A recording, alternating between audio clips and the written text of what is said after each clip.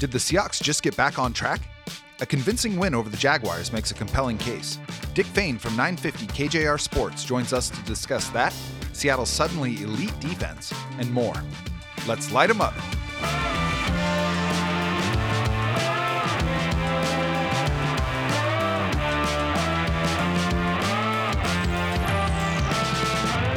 I'm Jackson Bevins, and this is Cigar Thoughts.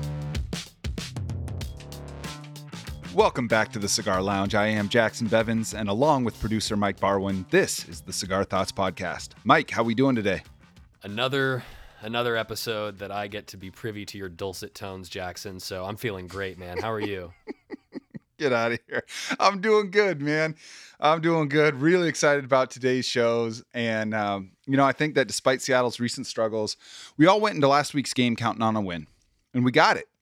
I think more than that, though, we saw a level of assertiveness and cohesion that's been missing since week one. The Seahawks looked aggressive on both sides of the ball en route to a 31-7 victory over Jacksonville. And with the pin out of Russell Wilson's finger and entering a bye, there's a case to be made that this team could manufacture a run at the postseason after all. We're going to dive into all of it, and joining us to do so is one of my favorite people covering Seattle sports. You know him as the co-host of KJR 950's Drive Time Show with Dave Softy Mahler, and as the play-by-play voice of the Seattle Storm. One of the best I've ever heard at combining humor, logic, and professionalism, he is Dick Fain. Dick, thanks for making the time. Wow, thank you. I appreciate that introduction. That's awesome. Thanks, Jackson. Totally, man. I know you got a lot going on, so you making the time means a lot. And when I think about all the things that someone can do for a living, your jobs rank extremely high on the list for me. So just take a minute and tell us how you got to where you're at. Well, I always wanted to do this from the time that I had like a little recorder and a tape deck in the late 70s, early 80s, and I would walk around. My folks kind of realized that I like to watch the TV and do my own play-by-play when I was like 5, 6 years old. I think they said the first time I ever did it was with the championship Sonics team in 79. Wow. And I'd say JJ to Gus to DJ, and I knew all the players when I was like 5 years old. So they were like, all right, well, let's get this kid a microphone and a tape deck. And I would just walk around and sit down in front of a TV because my family was always watching sports. I mean, sports was always on the television. So there was always a game to be had. No matter what TV I went into, there was a game on, and I'd just sit down and I'd start. I wish I had all the tapes. That would have been pretty cool. I'd have played that on the air right now. But, and so I kind of always knew. I'm very unusual that I was one of those, 1 out of 100 or maybe even more that actually knew exactly what they wanted to do before they were even in high school. And so I could kind of tailor my education to that. And I took broadcast journalism at the University of Washington before that department, crumbled. Elise Woodward and I were like the last graduates from the broadcast journalism school. So we like to joke that we were the ones that took it down at the University of Washington. And and then just finding a place, finding a home here in Seattle. I was not usual in the sense that in the broadcast journalism field, most people want to get out and get on the air as fast as possible. And I get that. And that's a great way to go. But they've got to go to Eugene, and they got to go to Medford, and they got to go to Boise, and they got to go to Yakima, and they got to go to Spokane. And then hopefully if that's their dream, they finally get back to Seattle when they're like 40. And I'm like, you know what? No. I mean, my family's here. I love it here. I'm going to do Seattle sports in Seattle. And if that means I got to wait a little bit before I get on the air, it means I got to wait a little bit before I get on the air. So, I did all the producing and the technical directing, running the boards, at midnight, 1 o'clock in the morning. I was like, I'm just going to do that here. And if it works out to the point where I get on the air, great. And if it doesn't, then I'll find something else to do. But it worked out really well. And I've been at KJR for now next year will be 25 years. That's incredible, man. Well, I mean, you were born for it, and it's really cool. Like, I think my favorite part of that story is knowing what you wanted to do young, because most kids, know what they want to do when they're young, but do they actually see it through as they become a teenager, college student, have to start making money, have a family, all of that? The fact that you held your line is actually really, really inspiring. And I got to say, over the last couple of years, I've been fortunate enough to fill in for Softy a few times. And folks, this man is a true pro. Like a lot of you out there, I grew up listening to sports radio, but being in the studio, seeing how the sausage is made, it's a totally different experience. And Dick, the ease with which you run the boards, you manage the clock, and still deliver what sounds like effortlessly knowledgeable opinions, it's remarkable to witness in person.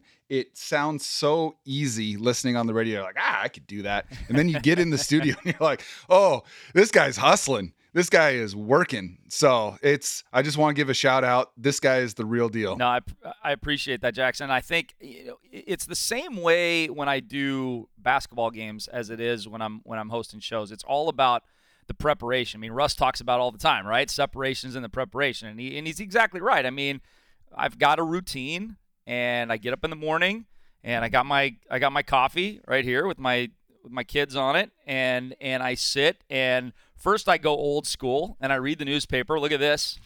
I'm a newspaper reader, hard copy. Love that. Even though I've read all the stories online already before the newspaper even comes, I still just like to it's sit the principle and read. That matters. Exactly. Sit and read the newspaper, and then I just start hammering on Twitter like you do, and I get all my information, and then I collect it, and then I organize it. And once I've collected it and I've organized it, then I'm like, okay, I've got my show. Here's what I want to do. And I'm more, Softy and I are different. Softy has just an unbelievable gift of gab and just an unbelievable gift of being able to just like pull things out of thin air and spend 20 minutes talking about it. I don't have that gift. I've got to be much more prepared, and this is kind of how I want to. I don't prepare word for word, obviously, what I want to say, but I have ideas. I organize them, and so by the time I get in the studio with you, then I've already kind of run through it. I've already done it in my mind. Like Russ says, he's already run through these plays in his mind and how they're going to look. So once the real bullets come and once the defensive linemen are coming at him, he's already seen through it. He's already seen it many, many times, and he knows what's going to happen. And it's true. It just makes the show a lot easier when you prepare like that. Well, witnessing how you do that certainly has informed the process for this show. So I appreciate that. But we are here to talk a little Seahawks. Let's do it. Roughly halfway through the season now. Seattle's 3-5. I think that's their worst record at this point of the season in 10 years. But we did see some life from them on Sunday. What stood out to you most about that game?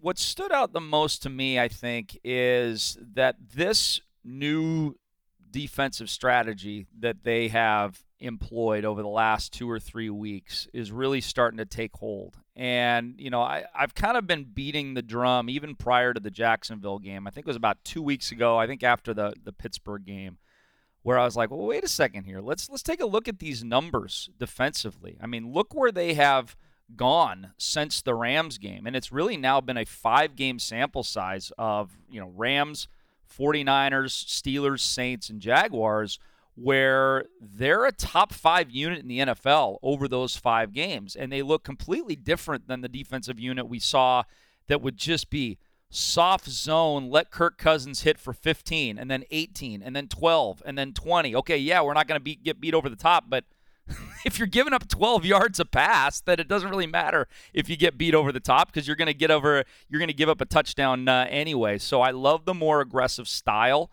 And to those that want to poo-poo a win over Jacksonville, say it's only Jacksonville. True, that's a disaster of a football team. But why isn't every team beating them 31-7? Why are they beating the Dolphins? Why are they staying in other games? If it was so easy to beat Jacksonville by 24 points, then they should be losing by 24 points every single game. Well, that's just it, right? We have this idea that the difference between the best team in the NFL and the worst team in the NFL is like the difference between a 10 and a 95. But in reality, it's like the difference between a 98 and a 95. Yeah. I mean, they're all so good.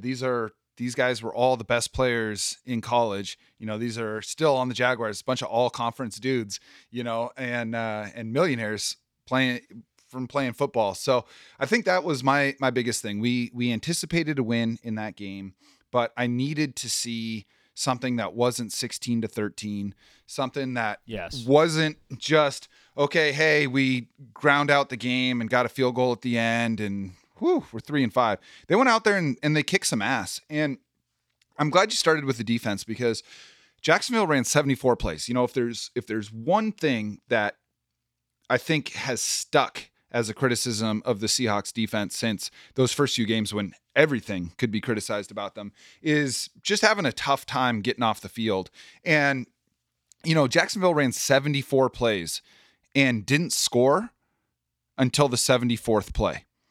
They ran 73 scoreless plays in that game. And that to me is incredible no matter who you're playing. Got some numbers for you that backs up what you're saying. And those 5 games, they have given up as a defense 90 points in 58 drives.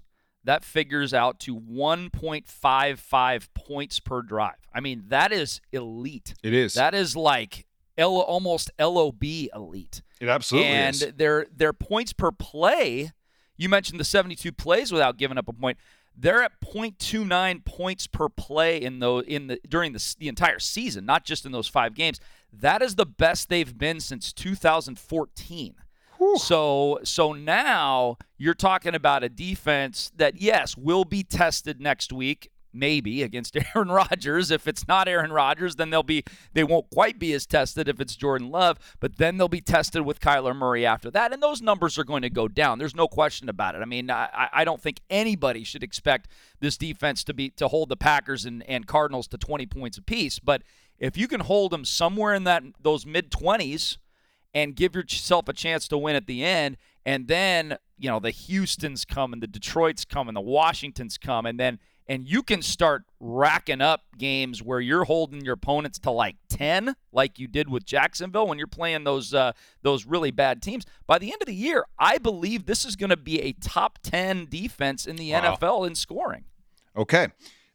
That's bold, but I mean the numbers have backed it up over the last month. They're 11th right now, so they don't have to go very far, and they got 5 more games against crap teams. So yeah, and so that brings up a couple of questions. The first one is, what is the number one thing that you credit this turnaround to? Because coming out of the Vikings game, it looked horrific. Yes.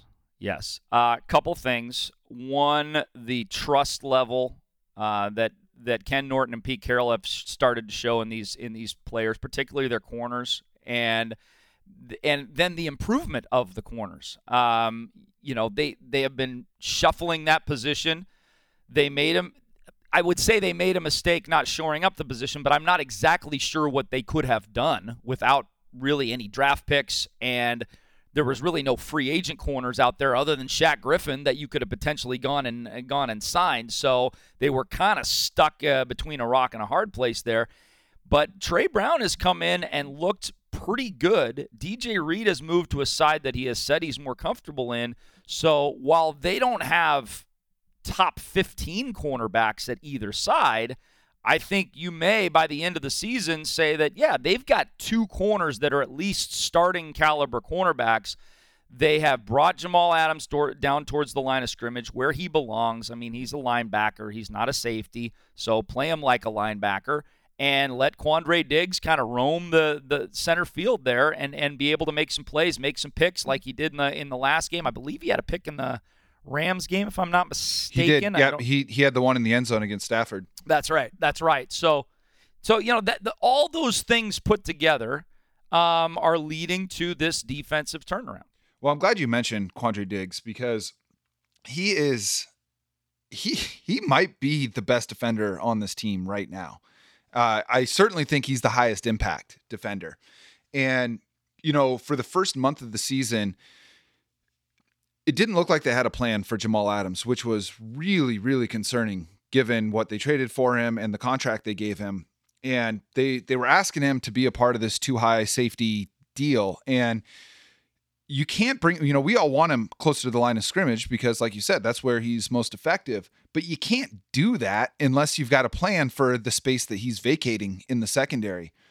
And I think that the confidence that they've had in DJ Reed and Trey Brown, and Sidney Jones played much better this last game as well, is allowing Quandre Diggs to, I think, cheat a little bit and gamble a little bit instead of saying, holy shit, we're in trouble on both sides, so I need to wait and see which side we're in the most trouble on and then go over there. I think that he's able to say, okay, I trust that DJ's got this guy. I think, quarterback's going to be looking this other way. I'm going to cheat that way a little bit. And you saw that on the interception against Trevor Lawrence. he committed to that so early in that play. And that's the type of anticipation that this defense had for a long time, right? The LOB era defense, all those guys knew where the play was going. They trusted their ability and their teammates' ability to handle their responsibilities. They could commit and go. And that's been gone. I think that's been the number one thing that we've been missing. So to see that from Diggs has been great. And it allows Bobby Wagner to then just go get the ball and Jamal Adams to just go get the ball, which is what they're best at. Bobby's not having to worry about covering 20 yards of space in the middle of the field. And I think that for me has been the most encouraging thing. Now, second question for you. Yeah. How sustainable do you think this is? It sounds like you think they can keep this going, but is what we're seeing just a matter of the fact that they've played 3 poor passing offenses in a row? I mean, you mentioned Aaron Rodgers. You mentioned they got 2 games against Kyler Murray. They got 1 more against Stafford. Can this defense, playing the way that they are, hold those teams to 20 to 24 points and give this offense a chance to win those games? I kind of wish these next 2 games were like in December versus right now, because I still think they are a defense in transition. They're still trying to learn. Darrell Taylor's getting better. Jordan Brooks is getting better. I think those 2 guys are going to be studs. I think we're going to look back at last year's draft and go, damn. I mean, Jordan Brooks, Darrell Taylor, Damian Lewis, that's a pretty solid draft in 2020. And we're already starting to see that. They're not ready yet. So I wish those games were a little bit more towards the back half of the season, because they're going to give up.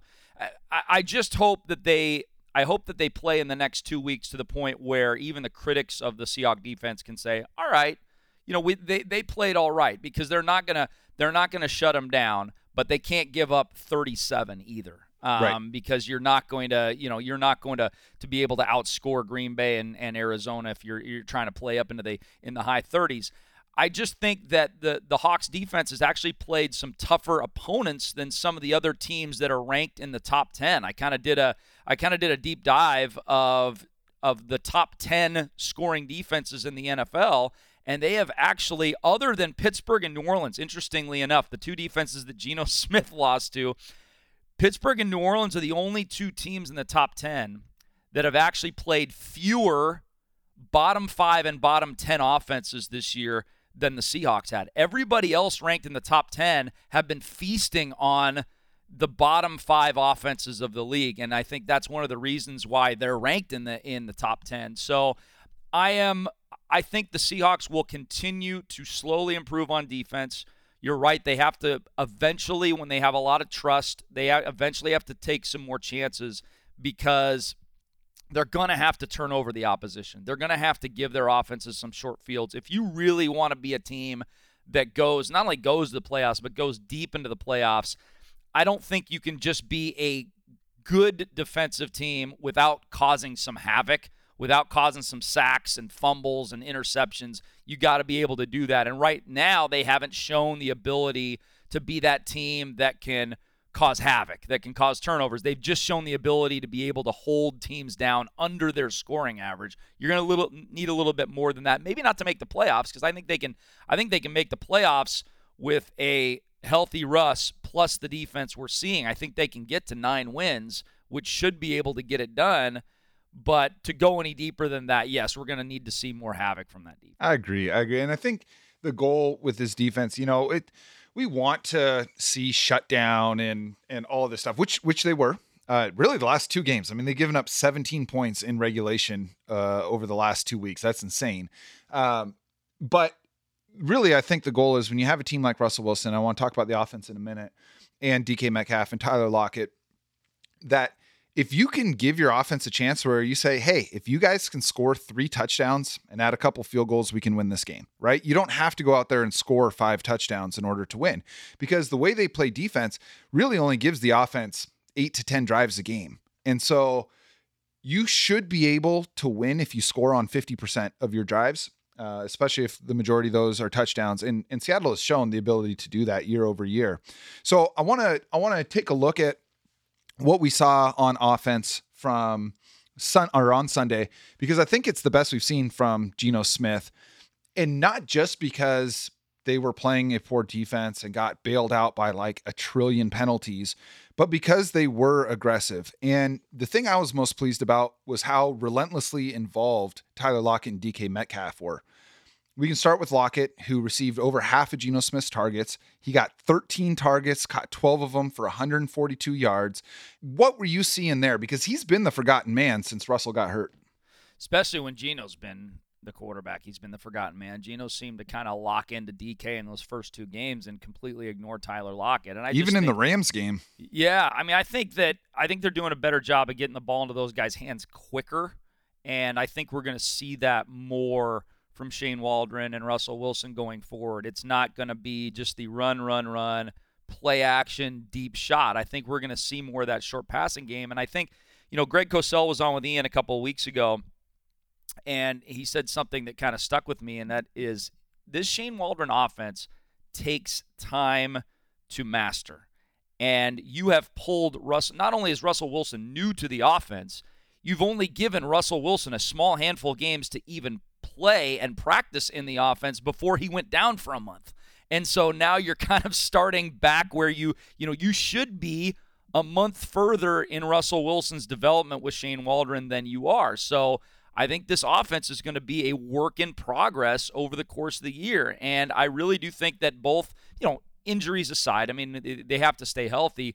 But I think once December rolls around, you're going to see a defense that's clicking and an offense that's clicking. And I do believe that, Seattle's going to be talked about amongst those teams that, hey, who's the team you don't want to play in the wild card round? Who's that team that, and I think we're going to be seeing a lot of teams that are praying to God that Seattle doesn't sneak into the playoffs at 9-8, because they're going to be that 9-8 team that nobody wants to see in January. Well, at the risk of getting out over our skis a little too much, I hope that if they do get into the wild card round, that they don't revert and that they stay, with this aggressive, quick passing approach on offense and playing the defense the way that they are in the playoffs. Because that's been the most frustrating thing for me is seeing the way they've kind of turtled up in the playoffs the last few years. But I think, like you said, with Lockett, he's someone that has benefited, I think, a great deal from this incredible mind meld that he's had with Russell Wilson.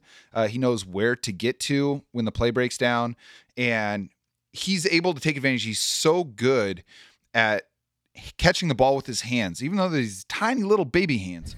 He's able to get them exactly where they need to be when they need to be there. And Russell Wilson is probably the best at putting the ball inside a teacup 40 yards downfield. And so they've been able to make that happen. But once you lose that aspect with Russ, Lockett does become a little bit more limited, and he is someone that you need to win early in the routes. And so it was so great to just see that on literally a quarter of the plays that they ran, they threw it to Tyler Lockett, and he paid off. Quarter of the plays, he gets opportunities, and he had 60% of their yards. So, wow, that's a great stat. Really, really tremendous production. And then on the other side, DK Metcalf, who is the headliner, of course, he only got 6 targets, but he caught all of them, 43 yards, 2 touchdowns. And I think my favorite part of it was they threw him a jump ball in the end zone and just said, go get it. They didn't wait for him to be open. They just said, you're the best player on the field. Go win.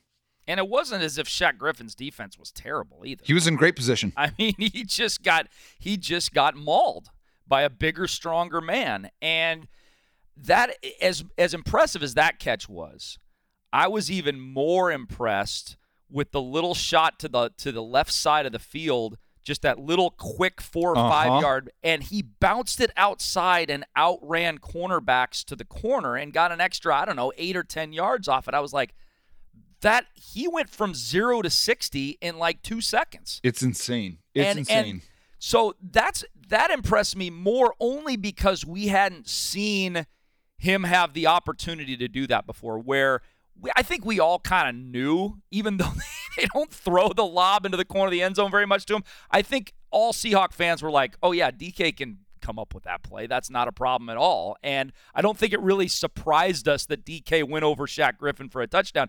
But that little one to the left side, we were like, oh, wait a second. You can do that too? Because we thought you were a guy that could only either go up and get a ball or just straight line speed it So you can catch a ball stopped and then accelerate around a cornerback. Oh my God, what can't this guy do? Well, I think if you were to inject every player in NFL secondaries with the truth serum and ask them which wide receiver do you want to tackle the least, it's probably him and AJ Brown, and that's the end of the list. Absolutely. I mean, the list is short in the NFL. It's Derrick Henry, DK Metcalf, and you're probably right, AJ Brown. I mean, everybody else, I don't think a safety's having any problem just putting a big thump on somebody and not worrying about it. Those three guys, you're getting more punishment than you're dishing out punishment when you hit them. We've seen DK's progression year to year. There is and has been no doubt that he's an amazing player, but there's been one element that's been missing from his game. We haven't before seen that superstar Julio Jones-esque brand of, hey, look how fucking strong my hands are. Mm-hmm. Like, no joke, if he can manage to truly incorporate that level of hand-catching reliability to a game that already resembles that of a freight train ablaze, we're in full-blown Thanos territory here. So, Jackson, so. I know you're going to have to keep it in your pants answering this one. So I'm not even wearing pants. Dick, how bullish are you on DK continuing this trajectory towards the tier of the elites, like the truly, truly dominant receivers in the NFL? Well, what's amazing is he's got, I want to say like 56 targets is all in the season, and he's got 8 touchdowns. Cooper Kupp's leading the league in touchdowns with 10, and he's got like 90-some targets. I mean, DK's just, his scoring production is almost that of Cooper Kupp, who has more than half again as many targets. And so I think as Shane Waldron learns how to use DK more, I mean, this is a guy that should be a consistent, now with 17 games, a consistent 1,500-yard, 15-touchdown wide receiver. And that is going to put him in, and this is a name that Hugh Millen used on draft day. That puts him in Calvin Johnson territory for the next 8 years. And, that's crazy. And I mean, that's what Hugh said he was. He was like, sorry, but this is what I see on film. He's Calvin Johnson. Yeah. And so we were like, what the heck? Really? Okay. I mean, we're going to hold you to it, but he's been right. He's still been producing at such a physically imposing level with a backup quarterback. And it wasn't like, oh, I need to kind of acclimate to this. It was immediate. It was the first drive. He scored a touchdown on Geno Smith's first drive. Yep. And then, I mean, obviously the target share has been a little concerning and the distribution of those targets. But, I mean, he's making these plays with a backup quarterback. So, I mean, when Russ comes back, you would hope that there is a springboard from that point as well. You got to think so. I mean, so every year, if you look at the league leaders in touchdown percentage, and that's just how often a quarterback throws for a touchdown on any given pass attempt. It's usually between 8.5% and 9%. DK Metcalf is scoring a touchdown on 14% of his targets. Oh, man. I mean, at least they're looking for him in the red. That tells you they're looking for him in the red zone, but they need to look for him between the 20s a little bit more, too. Totally. So I want to kind of go off of that because we've been talking about the passing game. And Dick, you and I have had some spirited discussions over the past few years with this team. And I want to revisit one of them because I think it's particularly relevant to this conversation. But before we do, I also want to give you some flowers on another debate we had. Okay. I haven't had the opportunity to do this, but the first time I co-hosted with you on KJR, the Seahawks had a decision to make with Earl Thomas, who was, at that point, my favorite player on a team full of favorite players. I banged the table, I think literally, for this team to give Earl a third contract while you were pressing the brakes pretty hard on it. And didn't take long for you to be proven right on that one. So I just wanted to make sure credit was given where it's due. So knowing that, and knowing that I could be wrong on this one too, but you and I have also spent a decent amount of time kind of debating the value of emphasizing the run versus just leaning into the pass. And anyone who's been reading Cigar Thoughts for the last few years or listening to this podcast knows what side of the line I fall on. But I do think there's some nuance that gets lost in that conversation, and I've been guilty of omitting it at times. And that is play to your strengths. I think you can be extremely effective as an offense running the ball a lot, like the Ravens or the Titans, yep, or by passing it a ton. Bills, Bucks, Chiefs, etc. We all know that Pete Carroll wants to run the ball, establish toughness, set the tone, all of that stuff. looking at this team's roster right now, their talent allocation, etc., what do you think is the best approach for the 2021 Seattle Seahawks the rest of the way? I think what we saw against Jacksonville, and that is there was balance, but there was the short passing game was almost used as an extension of the run game. And like you said, it has to do with what type of talent that you have. And the reason I'm a proponent of the run game is not necessarily because I think that way scores more points. It's because I think that way prevents the opposition from scoring more points. I think that the run game gets your offense in rhythm. It leaves your defense on the sidelines. It holds teams down in the high teens, low 20s when you're controlling the ball like that. But yes, I do agree with you that when you have a DK Metcalf and a Tyler Lockett and now a tight end that I'd really like to see used more. Hell, I thought Gerald Everett would have 50 catches. Oh my gosh. Seriously, man. I mean, like, I'm waiting for that train to leave the station. Yeah, and maybe he will. Maybe again, this is kind of what Greg Cosell said. Maybe it's just Shane Waldron's offense is going to take some time, and we will see Gerald Everett be a hot fantasy tight end pickup in like week 11, 12, 13 because he finally start getting him used. But yeah, I would like Russ to get the ball out of his hands quickly. I'd like to supplement it with the run game because another reason why I like the run game so much for Seattle was I loved Chris Carson, but I only love healthy Chris Carson. I don't love the Chris Carson that I've seen in the last 10, 15 games that he's played. It just doesn't seem like Chris Carson. It's not the battering ram. I'm gonna take your tackle on and I'm gonna push you forward 4 yards when you do it. I'm gonna bounce off you. I'm not gonna step out of bounds. It just hasn't been that Chris Carson. So this 75% Chris Carson / Alex Collins, that doesn't really do a lot for me when you're trying to play run-first offense. Yeah, I agree, and I'm encouraged to hear you say that because I do know you're a proponent of the run game, and I got to say I've been brought back a little bit closer to center on that myself. We had really brilliant offensive mind Matt Nichols on last week, and he was talking about the value of the run game isn't just what it provides on a specific play, because if you look at things like EPA, DVOA, etc., there's no argument in a vacuum to be made for running the ball more than passing. Passing is just more effective. But what we've seen with Seattle's offense over the last few years is there is a very specific personnel grouping and coverage that works against this passing offense. And just passing more against a soft two deep shell doesn't make your passing game better. We saw that second half of last season. Absolutely. Absolutely. And so what Matt was saying is the best way to get rid of that defense is to run the ball effectively, because you then bring those safeties up closer to the line of scrimmage, and that opens up the deep third of the field. So, like I said, I've been brought back to center a little bit on that, but I also think that you can't just run because you believe in running. You have to run well, and Seattle has not run well since Chris Carson's got hurt. They're running for like 2.8 yards a carry. They've really run in one quarter. I took a look at it. Yeah. The third quarter against Pittsburgh is the only time they ran the ball well in the last 4 games. Which was totally ironic because that was the quarter that they were repeatedly shitting themselves in the entire beginning of the season. Right. Yeah. Exactly, yes. Yeah, totally. Well, I agree. I'd like to see them lean into the pass. I'm so worried about Chris Carson. Neck injuries are just, they're terrifying. I was pretty shaken up seeing Darrell Taylor getting strapped to that board a couple weeks ago. So I'm not counting on old Chris Carson ever again. I hope I'm wrong. I really do. I know DK Metcalf had a severe neck injury in college. It's the reason he fell as low as he did in the draft. So I'm not saying that it is the end all, but I think looking forward, the only honest way to project this offense being its best is by leaning into the fact that they have Russell Wilson, DK Metcalf, and Tyler Lockett.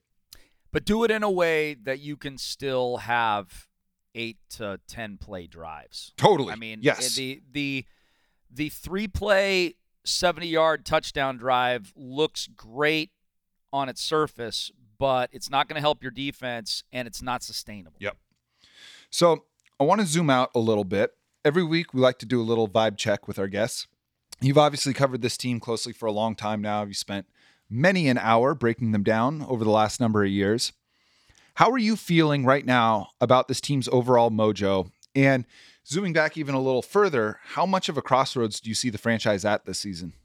I think that the criticism of Pete Carroll, I think, has been overblown, but that's not to say that it's not been deserved to some extent. I mean, they certainly have made a lot of mistakes, primarily trading away their first-round draft picks for Jimmy Graham and Percy Harvin and Jamal Adams. I mean, that is a lot of first-round capital for guys that just have not produced to the level of those trades. And then also in the scatter shot draft picks, particularly the guys, it seems like the times where you run into trouble is when John Schneider in the first round, when he does have a first-round pick, kind of goes with these dudes that everybody was like, wow. I mean, that guy wasn't even listed on my first-round board. For example, Rashad Penny, LJ Collier.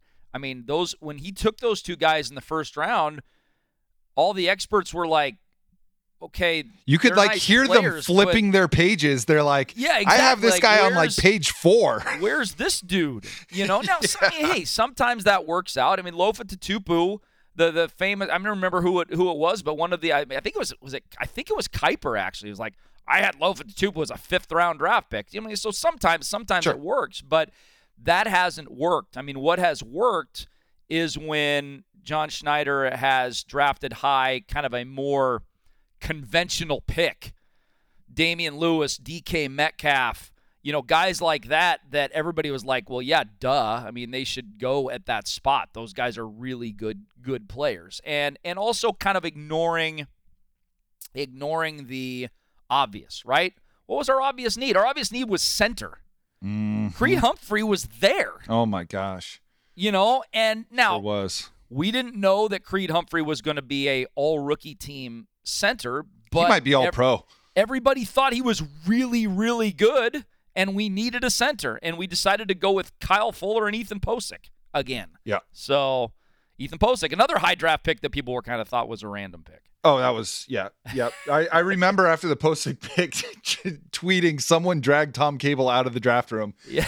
But it sucks too, because the player they took instead of Creed Humphrey, Dwayne Eskridge, got hurt again right away. And this is just something, and I don't know, you see some teams just deal with more injuries than others. So I don't know how much of it's random distribution or what, but it's just another high draft pick that has gotten hurt early. I mean, Darrell Taylor missed his whole rookie year.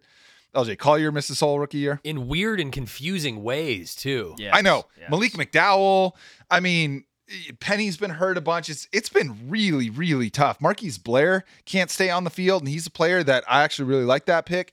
So, that's hurting things too. But when you're getting a bunch of good players hurt early in their career and you're missing on the other picks, it makes it really, really tough. And this offseason is going to be so interesting for them because they've got some really big decisions to make. Contractually, they don't have draft picks to supplement holes in the roster, but they have a lot of money though. I think they do for the first time in a long time. Right now. Yeah, they do. And haven't you heard? According to Les Snead, draft picks are useless. Draft picks are useless. And according to Les Snead, he's going to re-sign Von Miller. And I'm like, what? With the $350 that's underneath your couch cushion? How are you going to re-sign Von Miller? He's wearing an atrocious jersey number. He's washed anyway. I gotta tip my hat to the Rams, man. I do. I was all over them after they gave Gurley and Goff those huge contracts.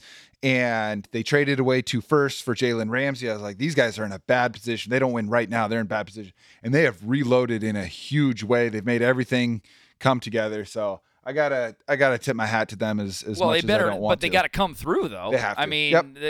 they have to. They got to make the Super Bowl this year. They do. They have to make the Super. They have a 2-year window, and if they don't make the Super Bowl or win it in the next 2 years, I mean, it's all for naught. I mean, what do you think if they do make the Super Bowl? How many points do you think they're going to score? I mean, I'm going to set the over-under at 3. What do you guys think? This is my favorite thing that you do, Mike. Matt Stafford in a Super Bowl. It would be better than Jared Goff in a Super Bowl, but probably not a lot better in the than Jared Goff in the Super Bowl. Yeah, we won't have to worry about running into Belichick, but I guess they'd have to get through Todd Bowles to get to the Super Bowl. So yeah. So we'll see. But yeah, they, I thought they had a 2-year window 2 years ago, and here they are extending it. So we'll see. We'll see if Seattle can keep pace with that. Now, I know you've got your own show to prepare for here. So I really do appreciate you carving out the time and what I know is a really busy schedule for you. You're one of my favorite people to talk sports with. Means a lot that you came in. Can you tell people where they can find you outside of this show? Absolutely. So 3 o'clock every day, Monday through Friday, 950 KJR with Dave Softy Mahler. And, we this time of year, obviously, super busy. We bounce around locations. We're in Bellevue at the Central Bar and Grill on Thursdays. We're at the Emerald Queen Casino with hopefully their sports book opening really, really soon on Monday nights before Monday Night Football. And, we're at UW on Wednesdays right before the Jimmy Lake Show. So we're kind of bouncing all over the place. But and then obviously when storm season starts at Climate Pledge Arena next year, I am fired up to be at Climate Pledge Arena next May for the beginning of the storm season. So you'll see me on either Joe TV or Fox 13, one of the two that'll be carrying our games next year. How's the team looking this year? Well, let's find out if Sue Bird decides to retire or not. I mean, that obviously is a big decision. Breanne will be healthy again, and when you've got a superstar, I mean, she's for people that are not WNBA fans but are NBA fans. I mean, she's Kevin Durant. I mean, she's that type of player. I mean, she makes that type of impact, and Jewell Loyd has elevated her game to be a first-team All-WNBA player as well. So as long as you're riding those two, you're going to be really, really good. They just need to stay healthy, and I would love to see one more year of Sue at least one more year of Sue at Climate Pledge. That'd be cool to have her play there. I think we all would. Well, we'll definitely be watching and listening for you on that. Guys, again, I want to thank everyone listening for supporting the show, whether it's here, on Twitter, Facebook, through the reviews you leave, and of course, reading the column every week. You can find me on Twitter at Jackson Bevins. Remember, that's JACSON. And if your Seahawks feed feels a little too normal, feel free to follow Mike at Mike Barwin to weird it up a bit. There you go. The show itself is at Cigar Thoughts, and you can find us on Instagram at Cigar Thoughts NFL and on Facebook at Seattle Cigar Thoughts. And of course, you can listen to the show and read every article at fieldgoals.com/Cigar Thoughts. We're heading into a bye week, so we're all going to chill out a little bit. I think it's time to spend Sunday with family, friends, being something other than a total degenerate, at least for myself. And, we'll be back soon. But in the meantime, please, if you like the show, leave us a 5-star review on the podcast platform of your choice. We're really proud of the show. We're grateful for all the support it's got so far. And that kind of feedback it means a lot to us as we continue to try and grow and improve this. And don't forget that before every game, we are going to be doing a Twitter Live where you can come on, ask your questions, and just chat a little bit with us in the moment about what it is we're looking for each game. And then, of course, we are doing the audio reading of every article right after it publishes. So you can listen to it on the go if you don't have time to pop the laptop open. That's going to do it for today. Dick, thank you again for your time. You bet. All right, folks. Enjoy your off week. We'll catch you soon.